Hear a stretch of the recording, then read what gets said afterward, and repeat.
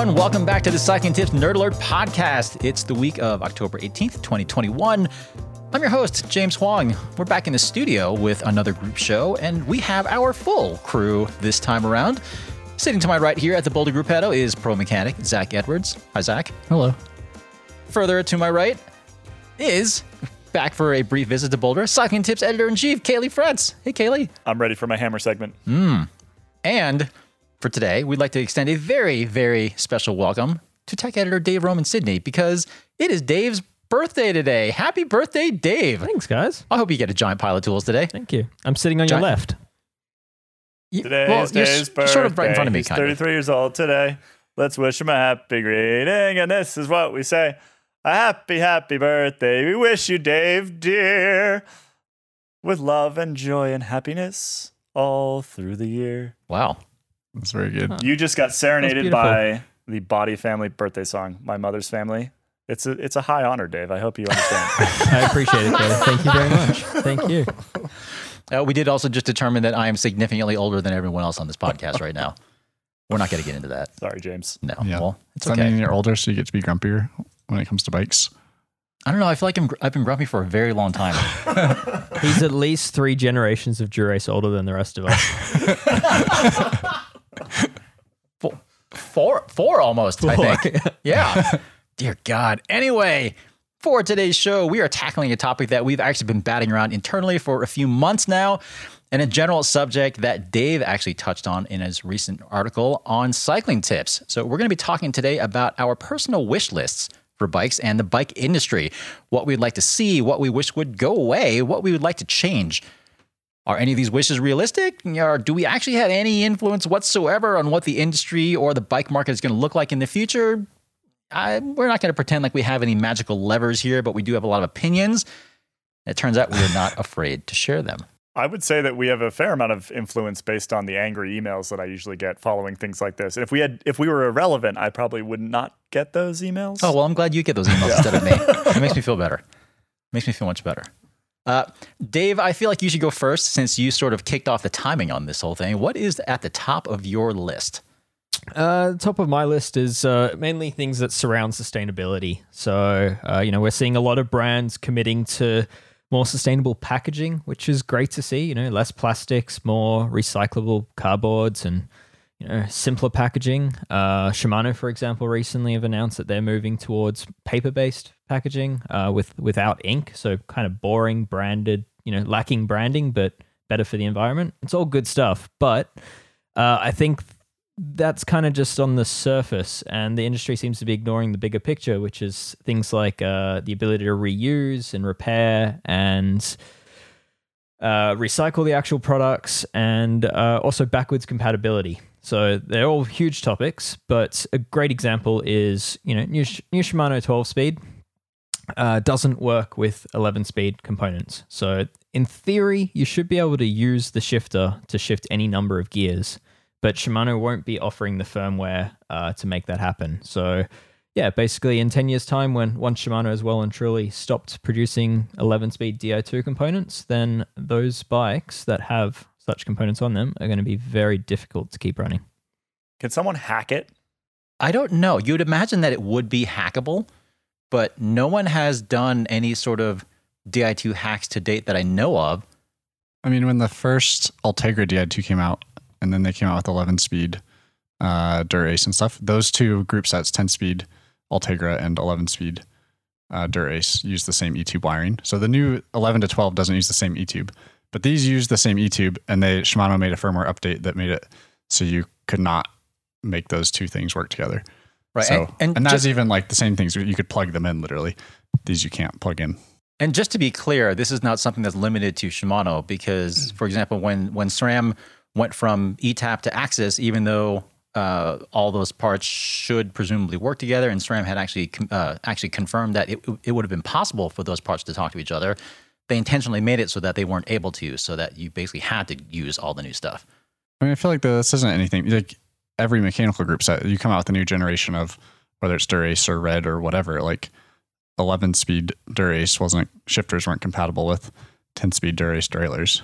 Yeah, and I think that's absolutely the same issue. But I think when we're talking about an electronic shifter, I mean it's literally just buttons, right? It's definitely more just like throw it in the bin.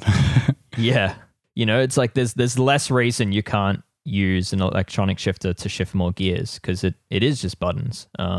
So well, and in the case of the Shimano, they've already shown us that it is possible, considering that they already made us that the 11-speed TT stuff works with the 12-speed derailleurs and everything, and they have a firmware update for that and an adapter box so you can plug in the old TT controls with the new derailleurs and everything. Sidebar on the TT stuff with the 12-speed. We've not really talked about the 12-speed stuff on here anyway, very much. But of all of the stuff to not be wireless, the TT stuff still being wired seems super dumb. Are we just raging on capitalism right now? Yeah. Are we raging? We may be raging. Well, yeah, we may be raging on capitalism a little bit. Because I mean, if I own a bicycle component manufacturer and I want people to buy my things, I probably also will not make things backward compatible. Correct. Right? Yep. Correct. And that's that's fine, and it's sort of it's not new for the industry, but I think given so many in the industry are now talking about sustainability and they're making a public effort to talk about how they're reducing their waste and all this, and their packaging is trying to promote them as being more green. I think until they take steps to improve on things like backwards compatibility, then the rest is kind of just lip service. Yeah. Prove to us it's not just greenwashing. Yeah. All right. I think we've talked about that one. Between this episode and prior episodes where we've complained about this, I think we've probably beat that dead horse quite well. Definitely. At this point. All right, I'll go next. Big horse. It is a big horse. It is a big horse. So first up on my wish list is there's clearly something wrong with testing as far as how bike companies are determining whether or not something is sufficiently designed or safe or that sort of thing. Because as I guess Zach and I in particular talked on the podcast last week, we've had so many fork recalls, and all of these forks, supposedly the designers and engineers and brands behind them have said, they're safe designs. There's nothing wrong with how they've been designed and engineered. They've passed internal tests and everything.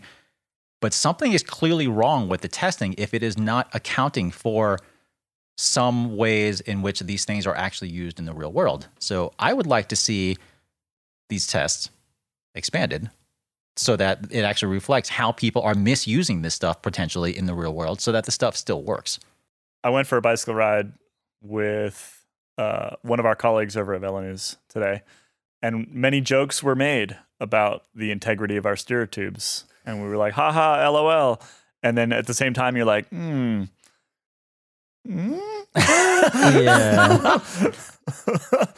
Is this something I really want to be joking about? No. Like, I don't really. It's not confidence inspiring. This would be a very bad thing if it were to happen.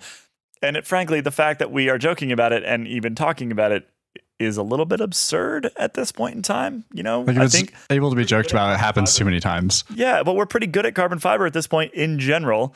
Why are we dealing with this other than the insipid need to hide cables from air?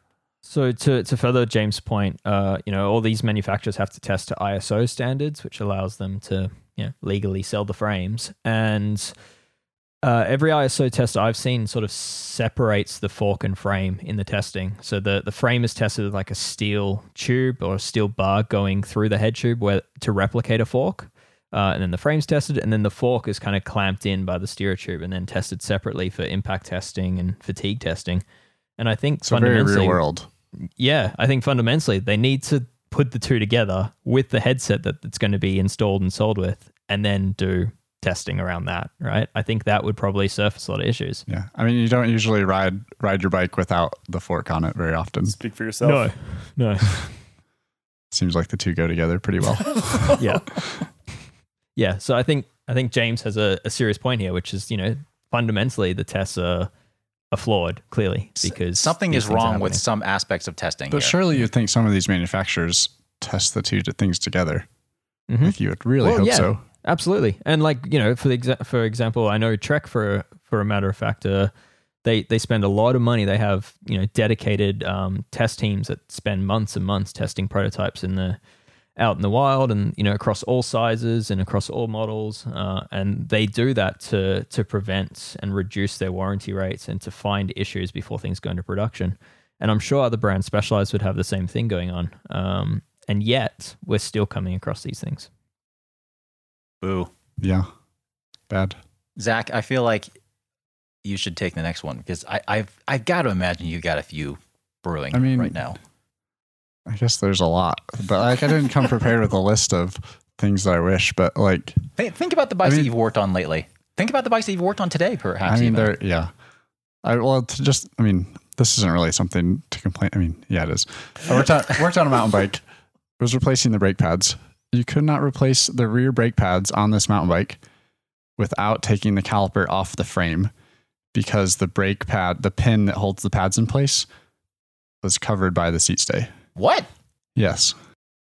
Shall we name and shame? We don't have to. But like, this isn't just, it's not here anymore. So you can look, it got picked up.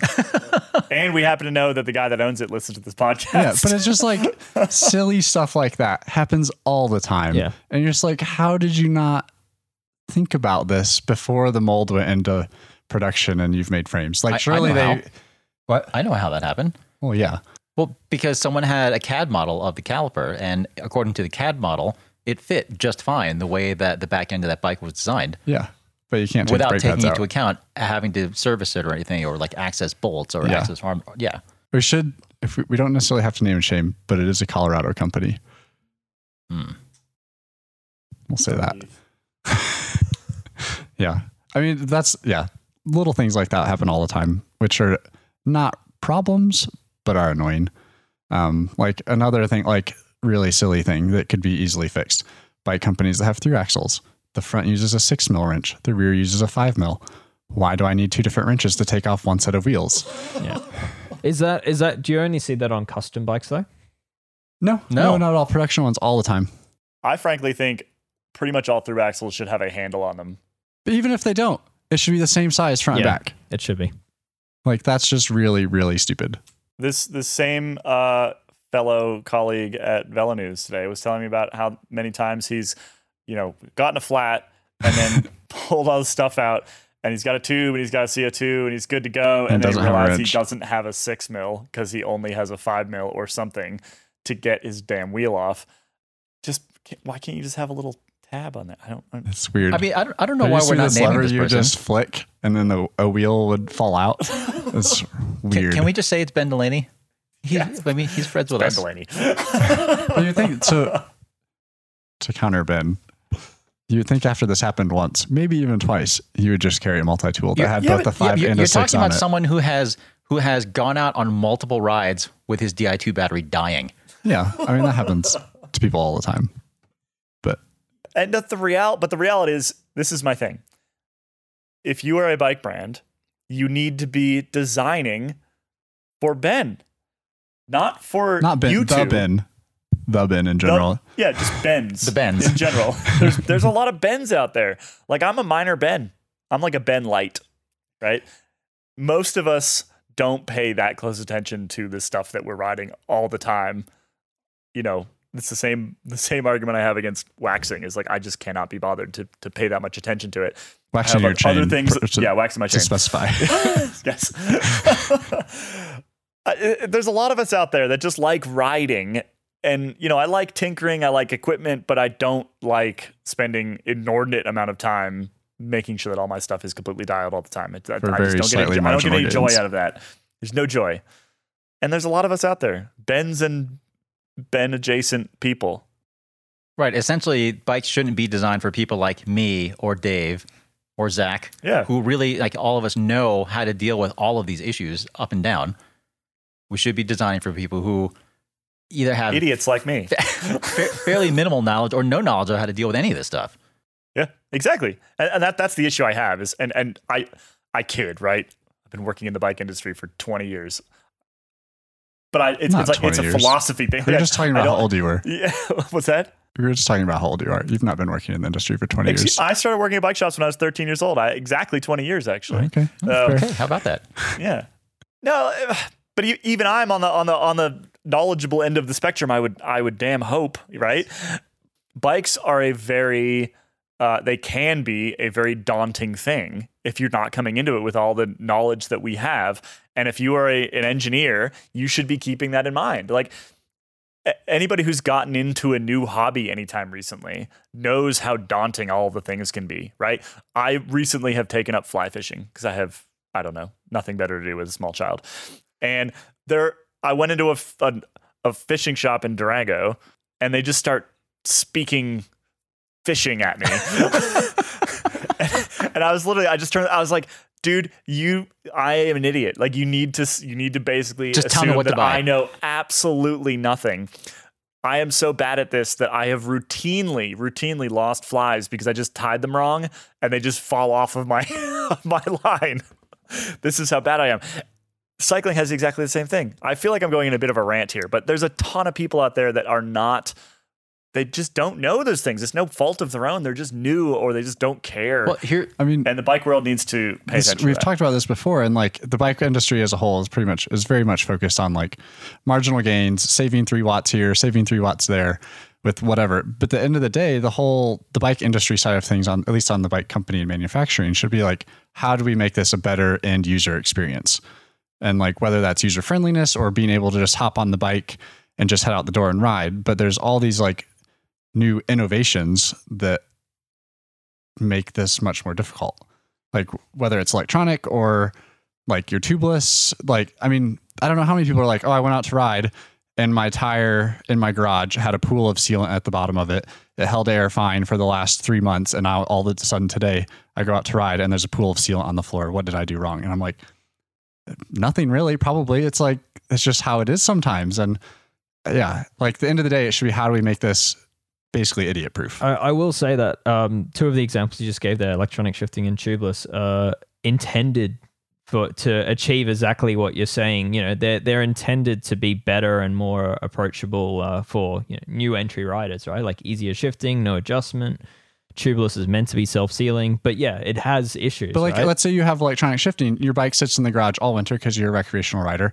You want to go ride. It's a nice day in March and you just hop on and the battery's dead. Like, yes, that's your fault because you've not charged the battery. But if it was mechanical shifting, you could go ride. It might not shift great. You might need to turn the barrel adjuster a little bit, but you can ride, you can shift and do all of this. And I'm not saying like electronic shifting is great. I'm not here saying that like that shouldn't be a thing, but I think there are things that we could do to, a lot of it comes from the education side. Yeah, and it's the same for tubeless, right? Is, Giant equips every one of their performance or decent price bikes with tubeless straight off the shop floor, and they truly believe it's the best thing for all types of cyclists. But the reality is in your example, if the rider jumps on after a long winter, their battery's dead and their tubeless sealant's also dried out, and now they've got 2 issues with their bike. Yeah, these are things that like you and I know how to deal with and understand like, oh, my bike's been sitting, this is going to happen.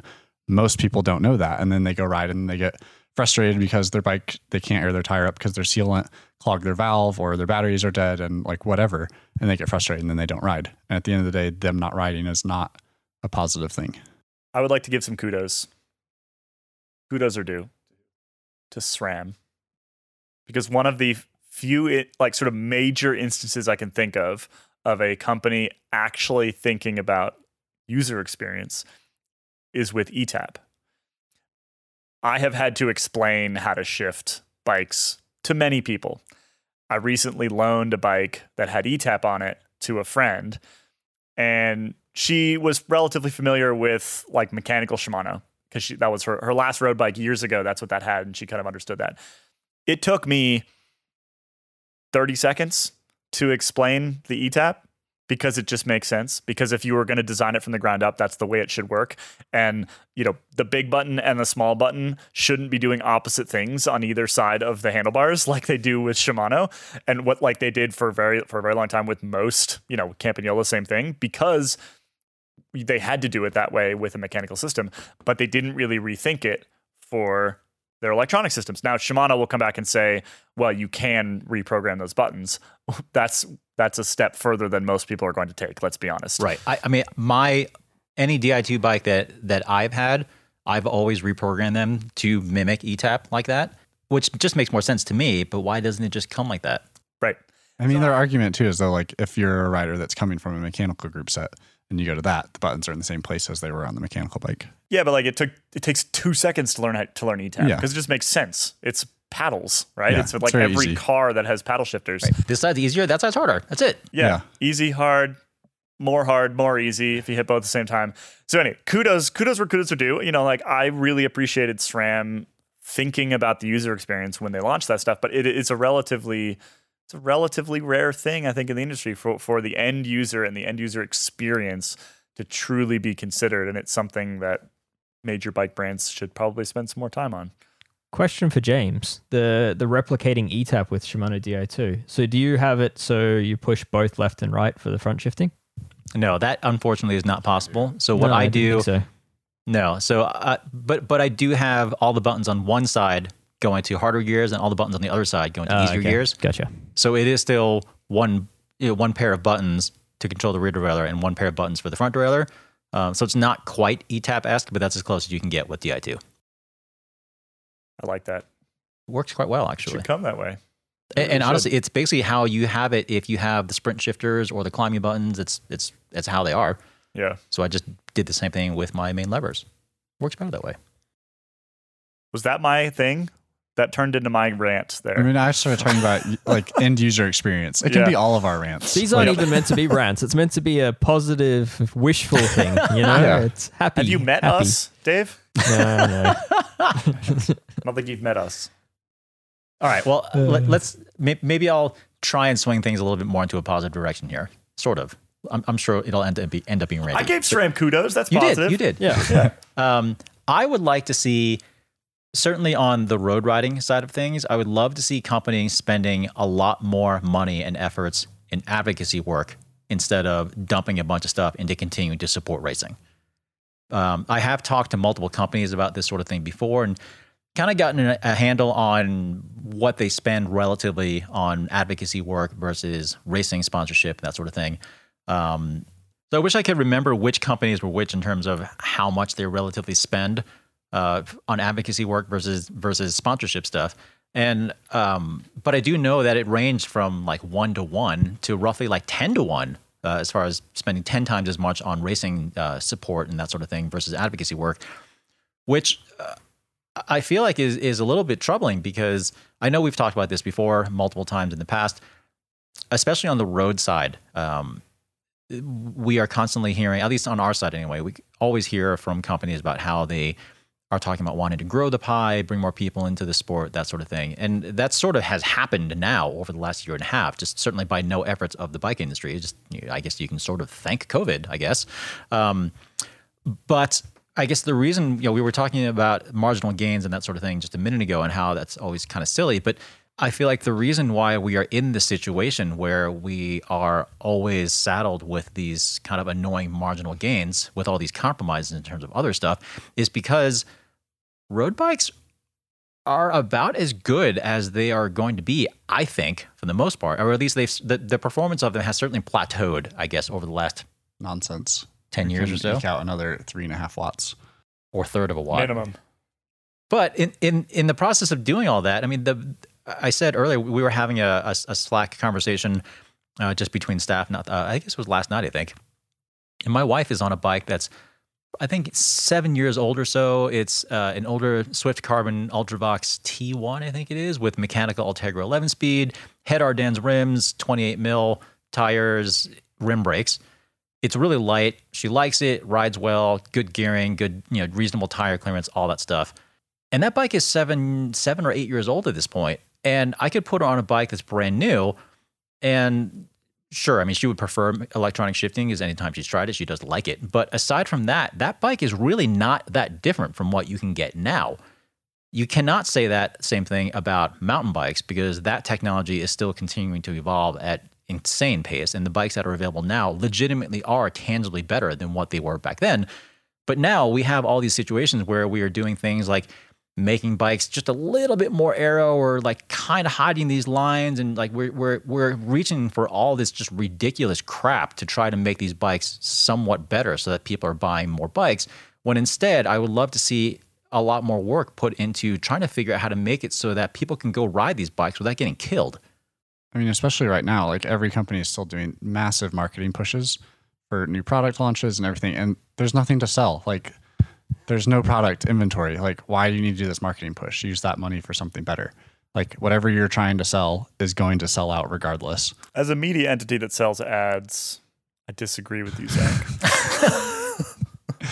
Yeah. I mean, it's frustrating though. Like whatever, Shimano or SRAM or whoever comes out with a new product and someone's in the next day is like, hey, I want this. And then I look at the dealer site and it says July 2022 is the availability. And it's like, great. Why did we make this big marketing push to get these customers excited about this product that's not going to be available? The timing thing could be better. Yeah. Yeah, it's pretty common in the marketing world to do such a thing where it's continuous reminders and relevance. So, even if you don't have a product to sell, brands will still invest money in having their brand seen to keep that relevance for when you're ready to purchase next time. But that's the nature of trying to sell stuff. But all that also does, other industries are different, but we have bike shops. Yeah. So when you come out with a new bike product, all it does is devalue the ones that the bike shops 100%. already have on the floor. Yeah. So it's not really helping anyone. No. So I fully can appreciate that advocacy work is the sort of thing that is much, much harder. It is much more, it's harder to pull off. It's a lot harder to quantify if you're being successful. It's much more indirect. Whereas if you have a bike company and you sponsor some pro tour team, you can get a lot of marketing return from that thing. If that team does well, if you are able to turn that sponsorship into some more exposure, that sort of thing. You don't get that from advocacy work, and it's a much, much longer timeline. Again, it's just a lot more indirect. But that said, that doesn't mean that it's not worthwhile or that we shouldn't be putting more money into it. Yeah.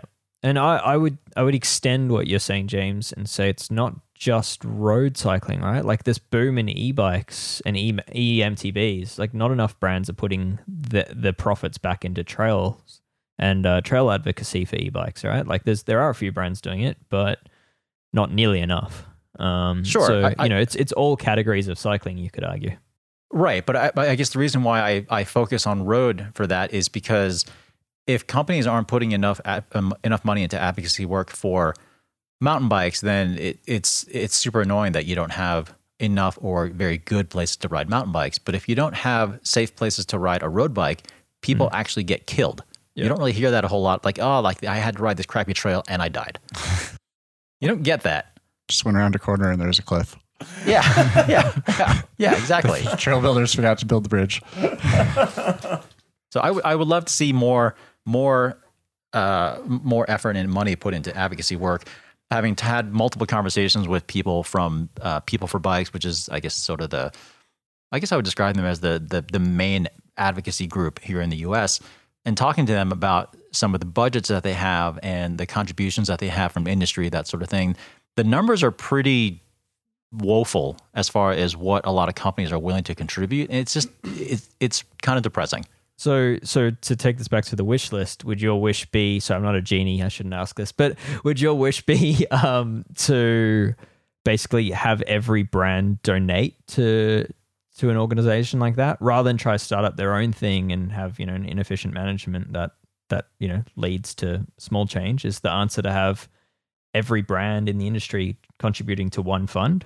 I would love to see some more organization akin to what we have in the auto industry, for example. There's a lot of organization there. There's obviously a lot more money, but they have a lot more pull in terms of government lobbying because they are organized and because they do have unified goals that they are willing to advocate for.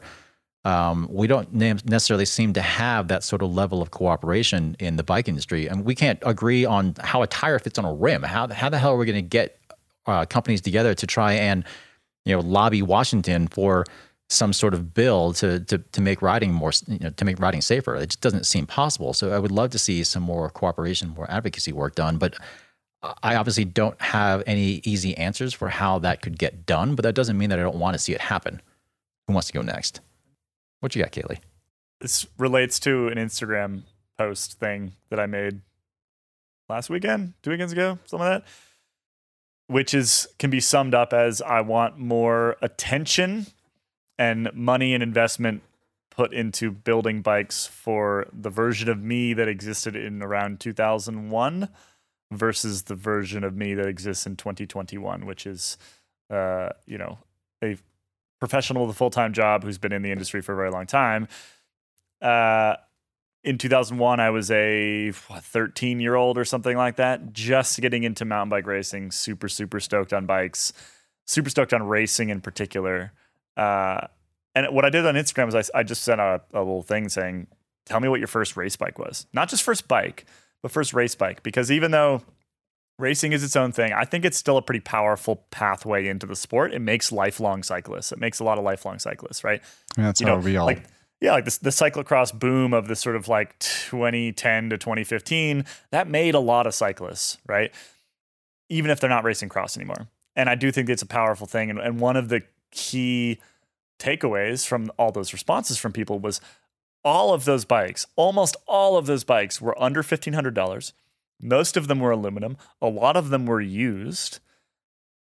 And I don't see a ton of time and energy and attention put into that part of the market. Now, there are some exceptions.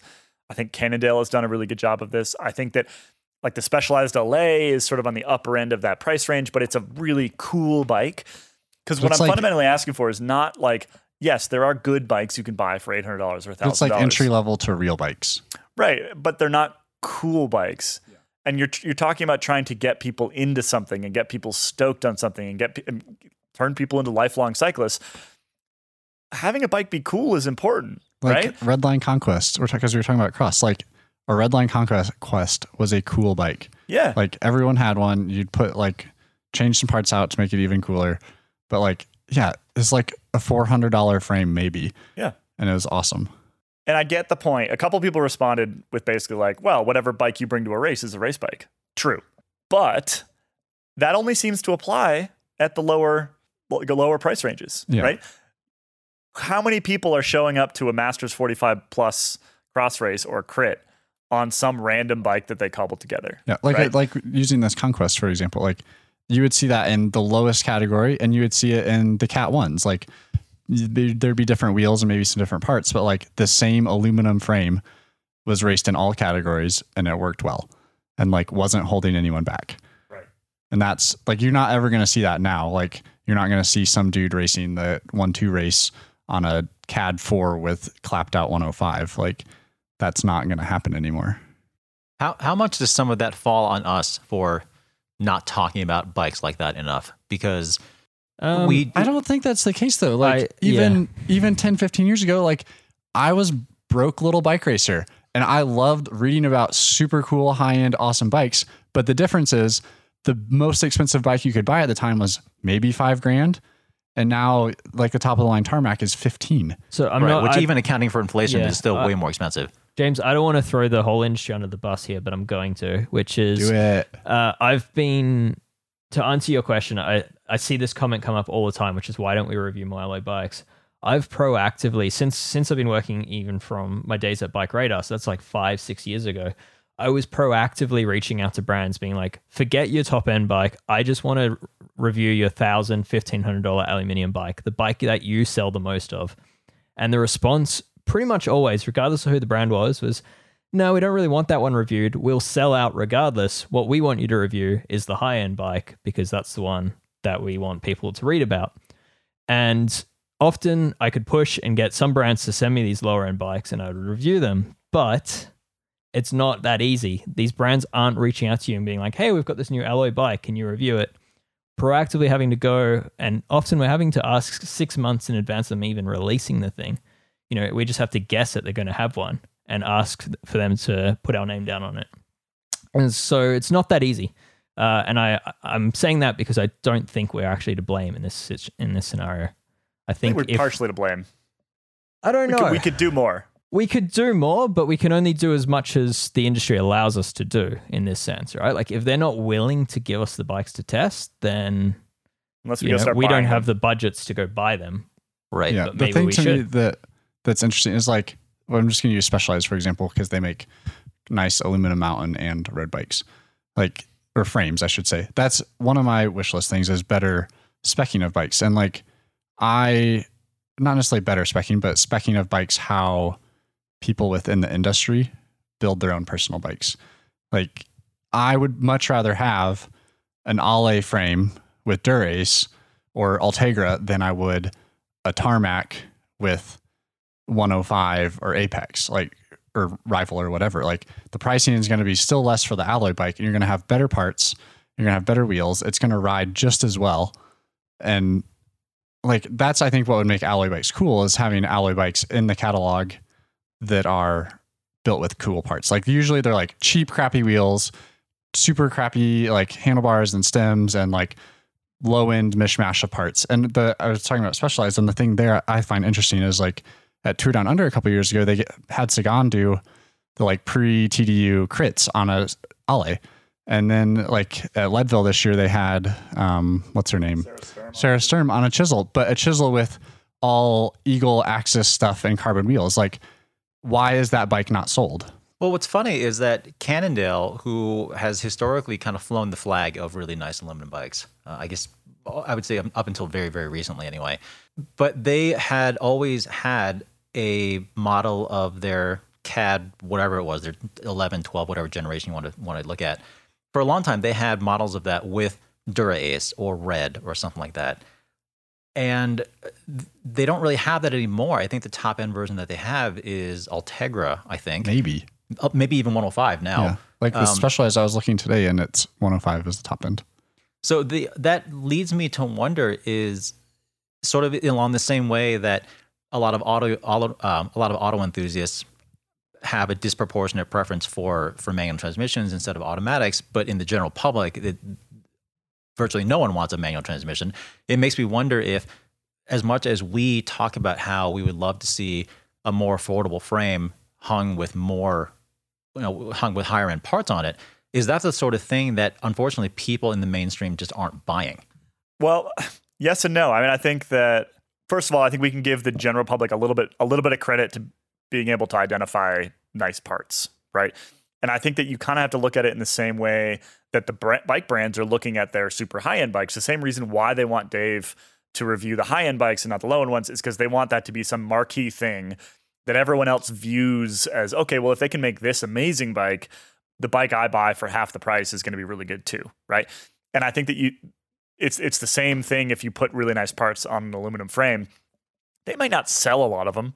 I'm not saying they're going to sell a lot of Alays with Dura-Ace or CAD 12s with Dura-Ace or whatever. But I think so much of it's marketing. Like, but that's what I mean. Is it makes it what it is it makes it okay to think that bike is awesome, right? If the only parts that are hanging off these aluminum frames are cheap, then the whole line is viewed as cheap. If Cannondale says, we think that this bike is awesome enough that we're going to put Red on it, or we're going to put Dura-Ace on it, we're going to put carbon wheels on it, we're going to make a $7,000 version of this bike that has a $1,200 frame. I would buy it tomorrow. Right? You buy it tomorrow. But for everybody else to be like, well, if they think it's cool enough for that, then I feel pretty good about running the same frame. Yeah, like if but for $1,700, what would be cool, like say Specialized, their crit team Legion. Yeah. Like if they put Legion on aluminum Alays with the same group that they have, like which they used to be on. And the Action Hagens Bourbon guys used to be on. Like they would sell bikes. so many of those, but it would take away from Tarmac sales. It does. Right. It cannibalizes carbon sales. But that's a good thing. Like you're talking about sustainabilism. Like you crash an aluminum bike and destroy it. You can, like, the aluminum can be melted down and be made into other things. Like carbon, 100%. You just throw it in the garbage. Tinfoil hats. I had a few comments from this article because part of Kaylee's point was I actually, one of my points is make rad aluminium bikes again, which is exactly what Kaylee was saying. And a few comments came back with bike designers and people that from the industry basically saying that we've tried this, people want carbon, right? Like the consumers. But that's the same argument as saying people want electronic. Mm-hmm. Like saying like, oh, SRAM's only going to make electronic because that's only what people are going to buy. Like SRAM, the marketing machine that they are, if they came out with a new 12-speed mechanical group set tomorrow and put their marketing spin on it, their massive marketing machine, put all their influencers on it, they would sell so much of it. I actually don't agree.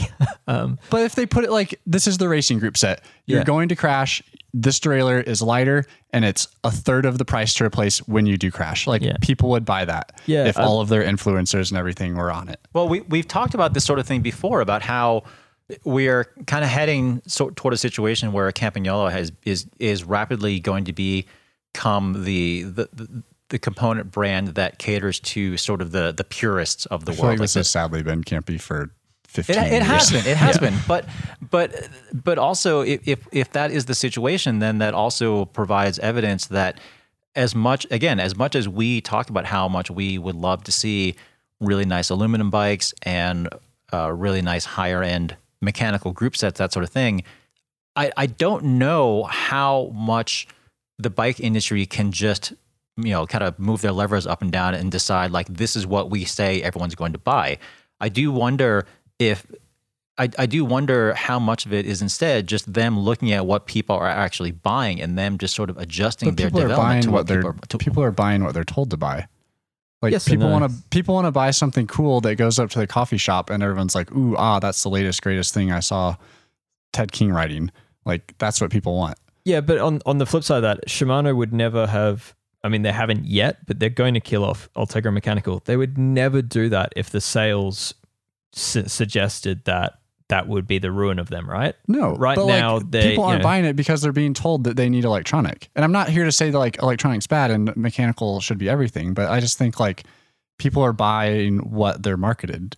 I think that there needs to be some element of kind of lost leader kind of perspective on stuff like mechanical and aluminum bikes as well.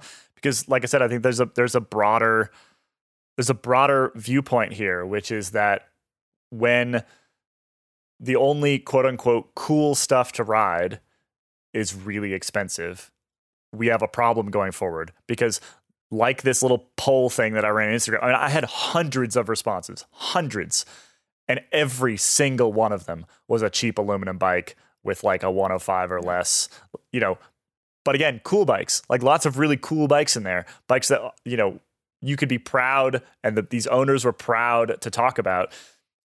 There's an element of that is important to the future of the sport and important for pulling people into the sport, because assuming that people don't care if their bike is cool just because they don't have a lot of money, I think is really insulting to people who don't have a lot of money to spend on a bike. Everyone wants a cool bike, and the more we go down this pathway, the fewer cool, quote unquote, cool bikes are going to be available for the low cost. cheapest Tarmac SL7 is $5,000.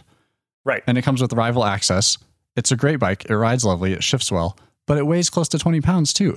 Like a CAD 8 with Ultegra Mechanical from 5 years ago is a better race bike than that.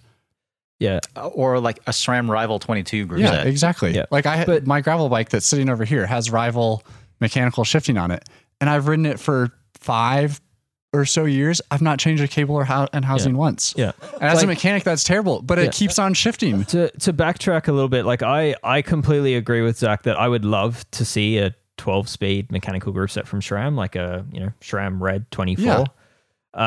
But It doesn't work with all the latest bikes. That's the but problem. the reality is, my point was that SRAM already tried all of their marketing power to make Red 22 work, right? And they couldn't. Yeah, They but it was such an failed from a outdated sales group point set. of view. Even Well, it when was and it wasn't, before right? they came out with first gen ETAP, like Yeah.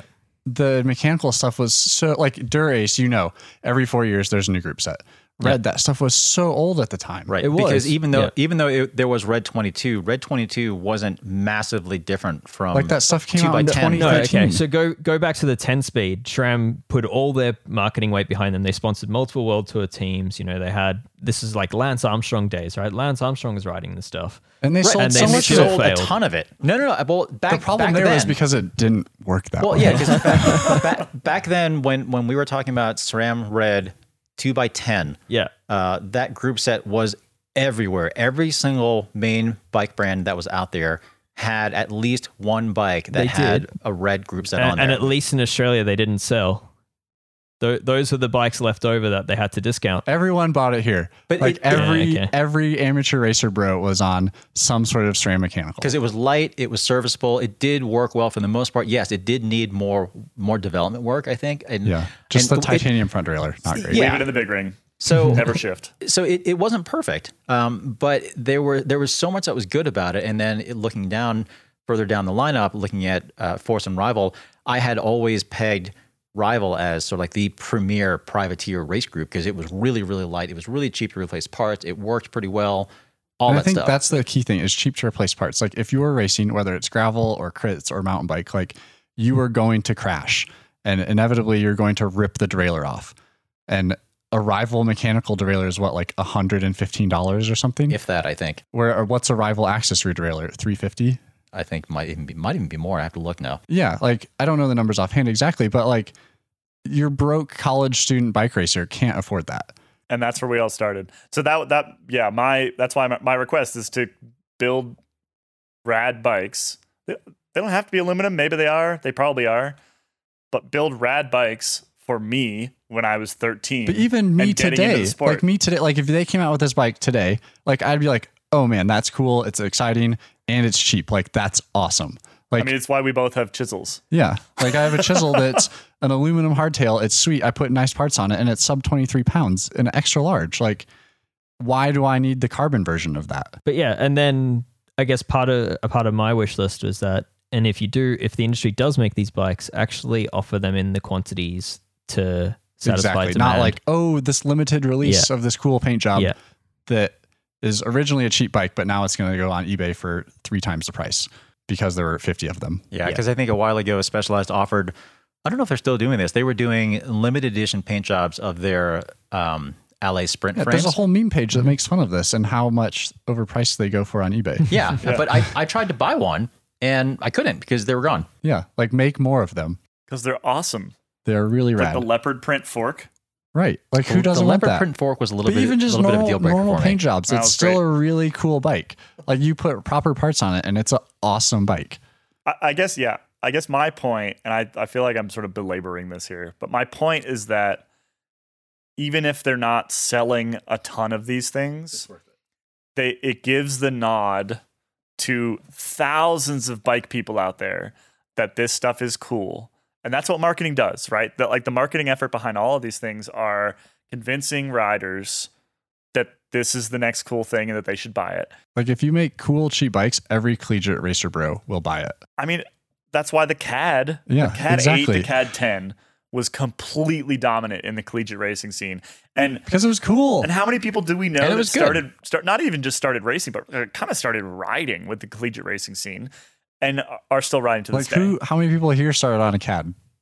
Like you probably had a CAD. I had a CAD 3. I think I had a 4. I maybe, started on a CAD 4. 5 was my first road bike.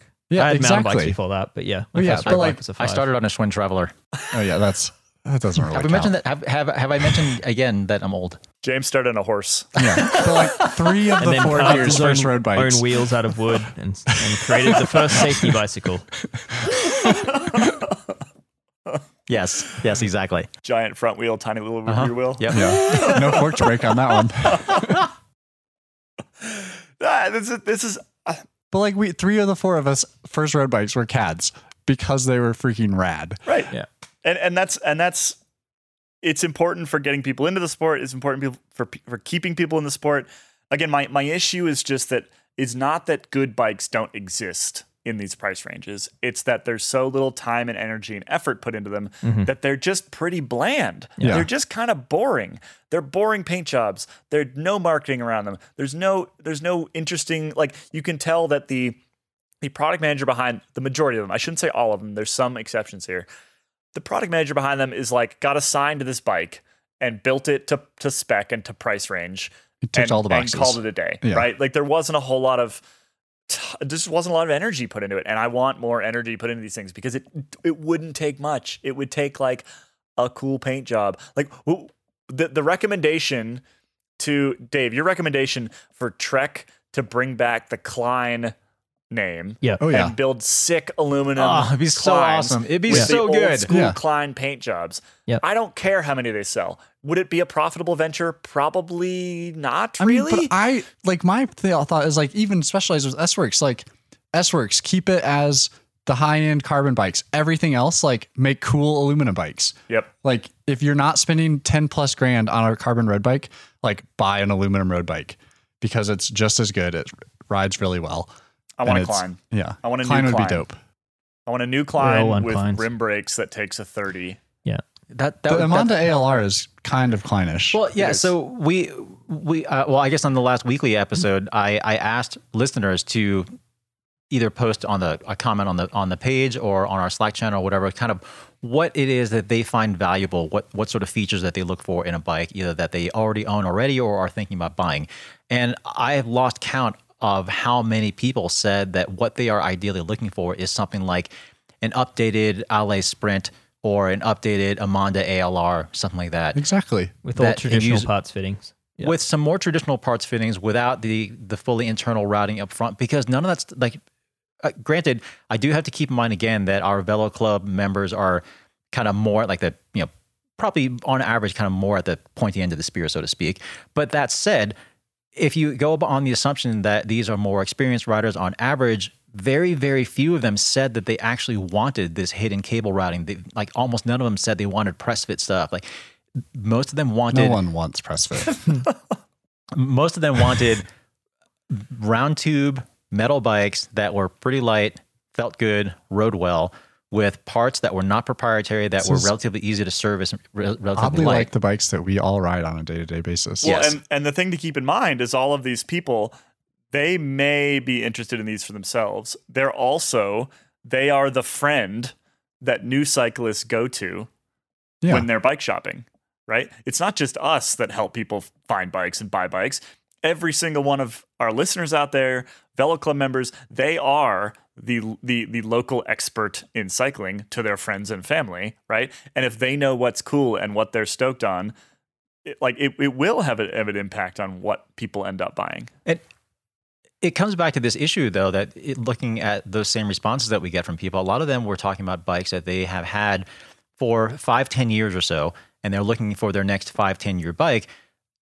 And it kind of comes back to what I was talking about earlier about how road bikes in particular, for the most part, are about as good as they have been for the last 5-10 years with, again, certainly a handful of marginal gains and that sort of thing. They're not really that different. So tire clearance is the only biggest main thing. thing. Like other than that, a road bike is a road bike is a road bike. Right. But coming back to a couple of things that I've talked about already is if you are primarily focused on these marginal gains and trying to sell these kind of small, tiny improvements to people, it just says so much about what is wrong with the state of road riding and road. I think we should sport preface in like general. those bikes should still exist. Sure, no, for the racing crowd. They absolutely should exist. 100%. But not everyone. Like, but the message is everyone needs that bike. It shouldn't be the default decision. And if it is, that just tells me that they are repeatedly catering to the same tiny group of people instead of putting in the hard work and the effort to expand the sport's appeal to more people so that these mainstream bikes can be sold in bigger volumes, can be more profitable. Yeah. Just going back to Kaylee's point about the rad affordable alloy bikes, and not meaning to harp on this too much or create a massive debate, but how much of the disappearance of such bikes do we want to blame on disc brakes? Because it kind of has pushed the price point, and it's kind of forced, in my opinion at least, it's forced compromises for the product managers to make in the spec. I mean, for sure. I would, Makes them heavier 100%. Which that's kind of like, like disc brakes. I'm pro disc brake. Yeah. But I don't think it should be every bicycle ever now needs disc brakes. Like, I think there's still a market, or there should be a market for, you want a nice road bike that's light, that maybe you live where there aren't hills. You don't need disc brakes. Like recently, Kaylee and I were in Belgium. We were riding along talking about like, disc brakes here would be the stupidest thing ever. Like you never, ever, ever touch the brakes. Like why does Belgium need disc brakes? They don't. Like it's the same with the bulk of the US, like the entire Midwestern region. Like you don't need that. Yeah, and you're from Indiana. Yeah. You would not, if you were still in Indiana, you would not want disc brakes. No, there's no reason. Well, you can tell if it's raining by the sound of your brakes. Yeah. I mean, like, I don't know. Like disc brake, I'm not here saying like, oh, save the rim brake, blah, blah, blah. But like, I don't think that it should be now everything has to be disc brakes. Yeah. Therefore, we're raising the barrier of entry for bikes. Prices are going up, and now we're not having cool, cheap bikes. And they're heavier. Yeah, significantly especially at the low heavier. end. It makes those bikes really, really heavy. Yeah, that low end, you go from like an 18.5 pound CAD. Especially when it's low end and electronic. Like not to like the new Rival Access stuff is great. It shifts really well. The brakes are great. But it's heavy. But it's so heavy. Like it's talking about user experience. Like a heavy bike does not ride well. Like whether weight I know weight's not everything, but like it should still feel good. When 22-pound road bike does not feel good underneath you. You should get out of the saddle and pedal up a climb and be like, ooh, this is fun. It feels so fast. But go much lower end. Like Scott, for example, recently released a whole new speeder series of bikes where they've hidden the cables on every single model, including the ones with mechanical disc brakes and like tawny level gearing. That is not a bike that should exist. It's just not going to work at all. Yeah. Yeah. Like no one is asking for that. Yeah. But on the flip side is that I've reviewed quite a lot of, $1,000 bikes. And back when they had rim brakes, there were some, Trek and Cannondale and a few other brands had put out bikes with brakes that didn't actually work, right? Rim brakes that didn't work. And a mechanical disc brake will be better, but I feel like there's a happy medium somewhere between these two. This was like briefly touched on like specking of bikes. Like these cheap bikes, what they do to make them look cooler is they put a more expensive rear derailleur on it. Like Love it. That does not help anything. The derailleur is only doing what the shifter tells it to do. Like if you're going to put more money into something, put a slightly nicer shifter on it, which is a cheaper upgrade, particularly on flat bar bikes. Like put a nicer shifter on it and put a lower end derailleur and it's going to work way better. Or put better tires on it. Yeah. Like, and that, I think so much that's just an education thing is just like, it shouldn't be walking in a shop and be like, oh, this is a XT bike when you look at the rest of the build kit and it's Dior, right? But that is proof that bike brands know that they need to make this bike feel cool in some way. And the way that they've decided to do it is if you've got an Ultegra rear derailleur on a bike that is otherwise entirely 105 or lower. But that's what I was talking about, like speccing bikes, how industry people build their own personal bikes. Like I have on my mountain bike, I have an XTR shifter with an SLX rear derailleur because the shifter. Funny, that's exactly what I have right now. Like because it's going to shift really well. And inevitably, when I smash the derailleur into a rock, it doesn't cost me anything. And that's why I have that SLX rear derailleur, because I did smash my XTR1 into a rock and it broke. Exactly. And like, it's that kind of stuff always irritates me. Like put money where it matters, not what it looks good on the floor. Unfortunately, the reality is, and it's sad, it saddens me, but the brands often are doing what sells the best. Yeah. But I think there needs to be more education. That's why they're putting crappy disc brakes and making a 24-pound road bike for $1,000. That's because that customer looks at it and goes, cool, disc brakes. But that's also why companies sell frame sets and why I exist, because basically the bulk of the work I do is frame up builds and we build bikes actually cool. Can I pivot to a new dream? Thing? Yes, please wish list. It's related to what Dave just said. It's all related. This is what reminded me of it, that it was on my list. So I recently moved to Durango, Colorado, relatively small town in the southwest of Colorado. There are very good bike shops. Durango produces a lot of fantastic cyclists. Sepp Kuss is from there. Chris Blevins is from there. There's piles of them. Nonetheless, when I cruise around town, do you know what e-bike I see 9 times out of 10? Rad Power. Correct. Now, the reason I draw this sort of line... Is that the one without pedals? No. Okay. It's the ones that throttles, the saddle that's like 4 feet long. Well, that's one that they make, I think. Yeah. So I'll get to that in a second. The reason I mention it, and because Dave, what you just said, which is they build what sells, right? And what sells right now is disc brakes and whatever else. I get the sense, and granted, this is pretty much entirely anecdotal, but I live in a town that has dealers for major e-bike brands, major like Trek and Specialized, whatever else. You can get those e-bikes. And yet, 9 times out of 10, I see a Rad Power bike. Because Rad Power is probably on Amazon. I don't think they are, delivery. actually. They're direct to consumer. Every single bike they make is between $1,000 and $2,000. They all have disc brakes and suspension. It doesn't matter at the end of the day that those disc brakes are, to us, no good. It doesn't matter at the end of the day that the suspension on the front of that bike will seize up after about 2 months and will never work again. Because what's getting those people across the line is they look at this bike, which is $1,500, has a throttle, has a lot of power, has a big old battery, gets them to where they're trying to get to go without sweating. You can buy 3 of those for one like normal bike brand bike. Exactly. And if you are coming at this without the background knowledge that we have or our listeners have, it looks the same. So why on earth would you pay for the same thing from Trek that is at minimum $2,500, an extra $1,000 to get your suspension and your disc brakes? Right. It has a lot of niceties that regular, everyday, mainstream people don't care and don't appreciate. Like I have a neighbor a couple blocks over who they have a Rad Power that she uses to shuttle her kid back and forth to school on. She's not a cyclist. She rides a bike, but I wouldn't call her she's not into the sport of cycling. She lives in Boulder.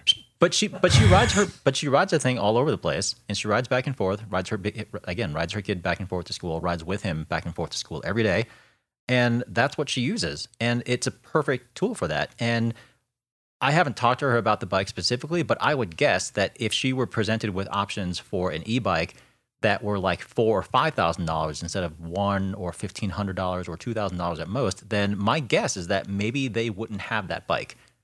Yeah. So my wish list item here is for these sort of traditional bike industry brands to get over themselves and get out of their own way and start building worse e-bikes. Because they're like, oh, no, we need to put hydraulic disc brakes on this because it's a big, heavy bike and we need to have good brakes. Guess what? Rad Power is selling tons of these things with perfectly fine mechanical disc brakes. They're not great, but they work. They'll stop you. And it turns out that to get more people on bicycles, because the people that I see on these things are like your neighbor. They are not the spandex crowd, right? They are people trying to get to work. They're people trying to get their kids to school. Those are the people that we need to get on bikes, because those are the people that are going to help us in our advocacy efforts and everything else. And just having more people on bikes in town is a really helpful thing. You get those people on bikes with halfway decent $1,500 e-bikes. Yeah, one thing that has always stuck with me, I remember a conversation that I had with Anna Maria Rook, who used to work for us. She used to essentially run Ella.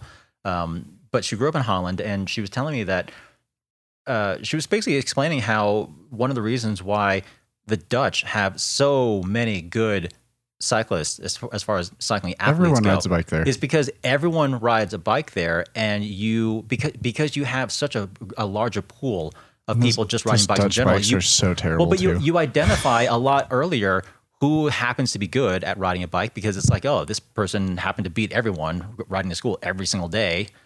Like maybe that person could get into bikes, but you don't see that here because, proportionally speaking, so few Americans in particular we just don't ride have the bikes. infrastructure here. That's the big thing. Right, that is the big thing. But that comes back to what I was talking about earlier with the whole infrastructure thing. It's a long-term play. It's really hard. It requires a lot of money. It requires a lot of effort. But that's what ultimately will make things easier, because ultimately everyone has to ride a bike, or if everyone wants to ride a bike, then you just have so many more people who are potentially going to become lifelong cyclists who would be customers. Yeah, I will say, Kaylee, like Trek, for example, they do, they have the Marlin, which is not an e-bike, but it's, it's a very affordable bike that's actually quite decent. And that's their best selling bike in terms of units. But people want motors now. Does it have a throttle? It does not have a throttle, but with the e-bike side of things, I kind of respect brands like holding to what they believe is actually the correct level of quality, and not putting their name on a bike that's junk. Yeah, that's also fair. I think it's fair, but I think you need to apply that toward the correct user end user. But I think it's okay. Like if Rad Power is selling all these bikes, like it doesn't matter whether it's Trek selling e-bikes or Rad Power selling e-bikes. Like at the end of the day, it's more people on bikes in general. I'm just saying that the traditional bike industry, they're missing out. Yeah, they're missing out, but they might be looking at it and being like, "That's not a market we want to play in, right? Yeah. Like that's a and liability." Also, like if they're going traditional bike shop route, like let's say the $1,200 e-bike, like the bike shop, by the time they actually make it functional and safe that they can send it out the door without being sued, like the margin's so small, like it's not worth it, I would say. I mean, I've played around with some of these Rad Power bikes, but like they're not terrifying. They're not like a $350 e-bike from Alibaba. Like they're still a bike. They're still a $1,200 like they're a company. bicycle. They've not been sued because their bikes are falling apart left and right. And they're not a house they've just fire got waiting to mechanical disc brakes. And they've just got a throttle, which turns out people really like, because starting from a stop on a heavy bike with groceries on your bike when you're not a particularly good cyclist is difficult and way easier with the throttle. Like basic stuff. What was the movie? Shocks, pegs. You take it off any sweet jumps. Oh, Napoleon Dynamite. Yeah, that's the user I'm looking Shocks, for. pegs, throttle. Yeah, you got shocks, pegs, throttle, disc brakes. That's what I want. Like I said, I'm just stunned at how badly the brands that we talk about all the time, and maybe they don't want to compete in this space, but that doesn't really make any sense to me because they're getting their asses absolutely handed to them right now. Well, like I said, it's, I mean, it's a lot of- 9 I out mean- of 10 where I live. The argument I've heard from a lot of these companies that like that's fine. They're going to take those sales, but then that bike's going to fall apart, and Yes. they're going to want something that's nicer. That was what I and was then going we'll to say. convert them into a real cyclist. But maybe I don't that think is that I don't think that'll happen. No, you just buy another $1,000 Yeah. e-bike. right. But and the thing is, even if that were the case, why wouldn't you make more of an effort to have that first e-bike or whatever be a bike from your brand so that you had something to move them up into? I mean, this is why you have so many luxury car brands moving down market so that they are able to capture younger first-time buyers, as at least like first-time like luxury car buyers, whatever, like Audi, BMW, Mercedes, whatever. They all have vehicles that start at price points that they wouldn't have even considered up, multiple years ago, but they want to be able to capture that kind of entry-level portion of the market so that these customers have somewhere to move up in their brand. Yeah, you have that like brand name that you're kind of with, not necessarily for life, but like ideally, yeah. You're like, oh, I'm now a Trek customer. And I refuse to believe that the big major traditional bike brands couldn't also build a bike that good for like the same price. Rad Power is I would assume that they're just like the startup. Like you could take Trek or Specialized or whoever's big bike company, take their R&D department and focus on making the raddest $1,000 e-bike you possibly can, and it would be awesome. Yeah. There are brands out there like Polygon. I know have invested in designing their own motor system because obviously, like the likes of Shimano and Bosch aren't catering to this market at this time. So they've gone and created their own, and I believe they're selling that to other brands that they manufacture for. But there are these real challenges in the market where the likes of Trek and Specialized they have partnerships with the likes of Bosch and Bros and these things, and they'd have to leave that partnership, or they'd have to go on their own, or pick something else that's not as well proven, or potentially goes back to the fact that it could potentially be a liability, right? Like e-bike battery fires are a real thing. In the UK, I believe the fire authority is now warning people about how to safely store their e-bikes in homes because they've had a huge increase of fires. So yeah, there's issues here, and I don't think it's as simple as we say. Circle back to your sustainability and parts being backwards compatible and stuff. You have a cheap e-bike, 5 years from now you have an issue with it. Yep. There's no finding any parts for that. Well, unless that company, Or like if it has a Bosch, there's an actual company that you can go to and get parts. I'm not that much more confident that Bosch is going to have a 5-year-old e-bike. Well, that's the thing. Like, flare out either. Bosch aren't making them serviceable. Yeah, but that's also operating on the assumption that Rad Power or a company like that is going to have a development cycle that's similar to the traditional bike market in that they have something new or upgraded every few years.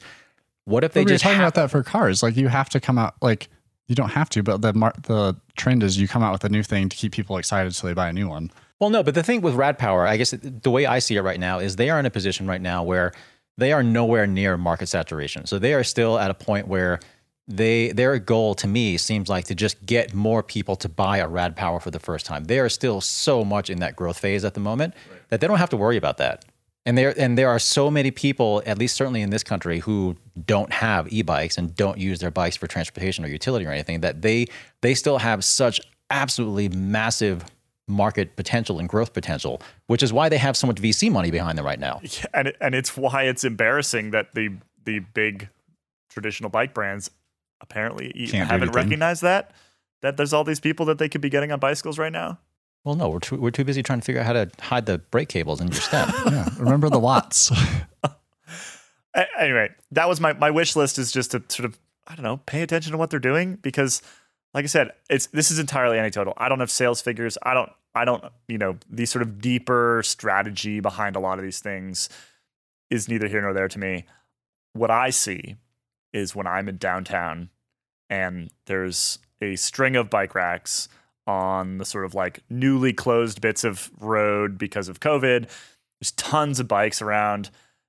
9 out of 10 of those e-bikes is from the same company, and it's not a bike company that existed I mean, you too, 3 like, years ago. look at Eurobike, Ronan and Shoddy were there, and like nothing but e-bikes were there from companies you've never heard of. I don't know. I like our, little cadre of traditional bike brands, and I want them to get on it. Yeah, I think though, like, I kind of agree with Dave. Like, I'm okay if the actual bike companies like stick to just bikes. Or more importantly, just stick to bikes that they believe is like, are a Yeah, like, quality product.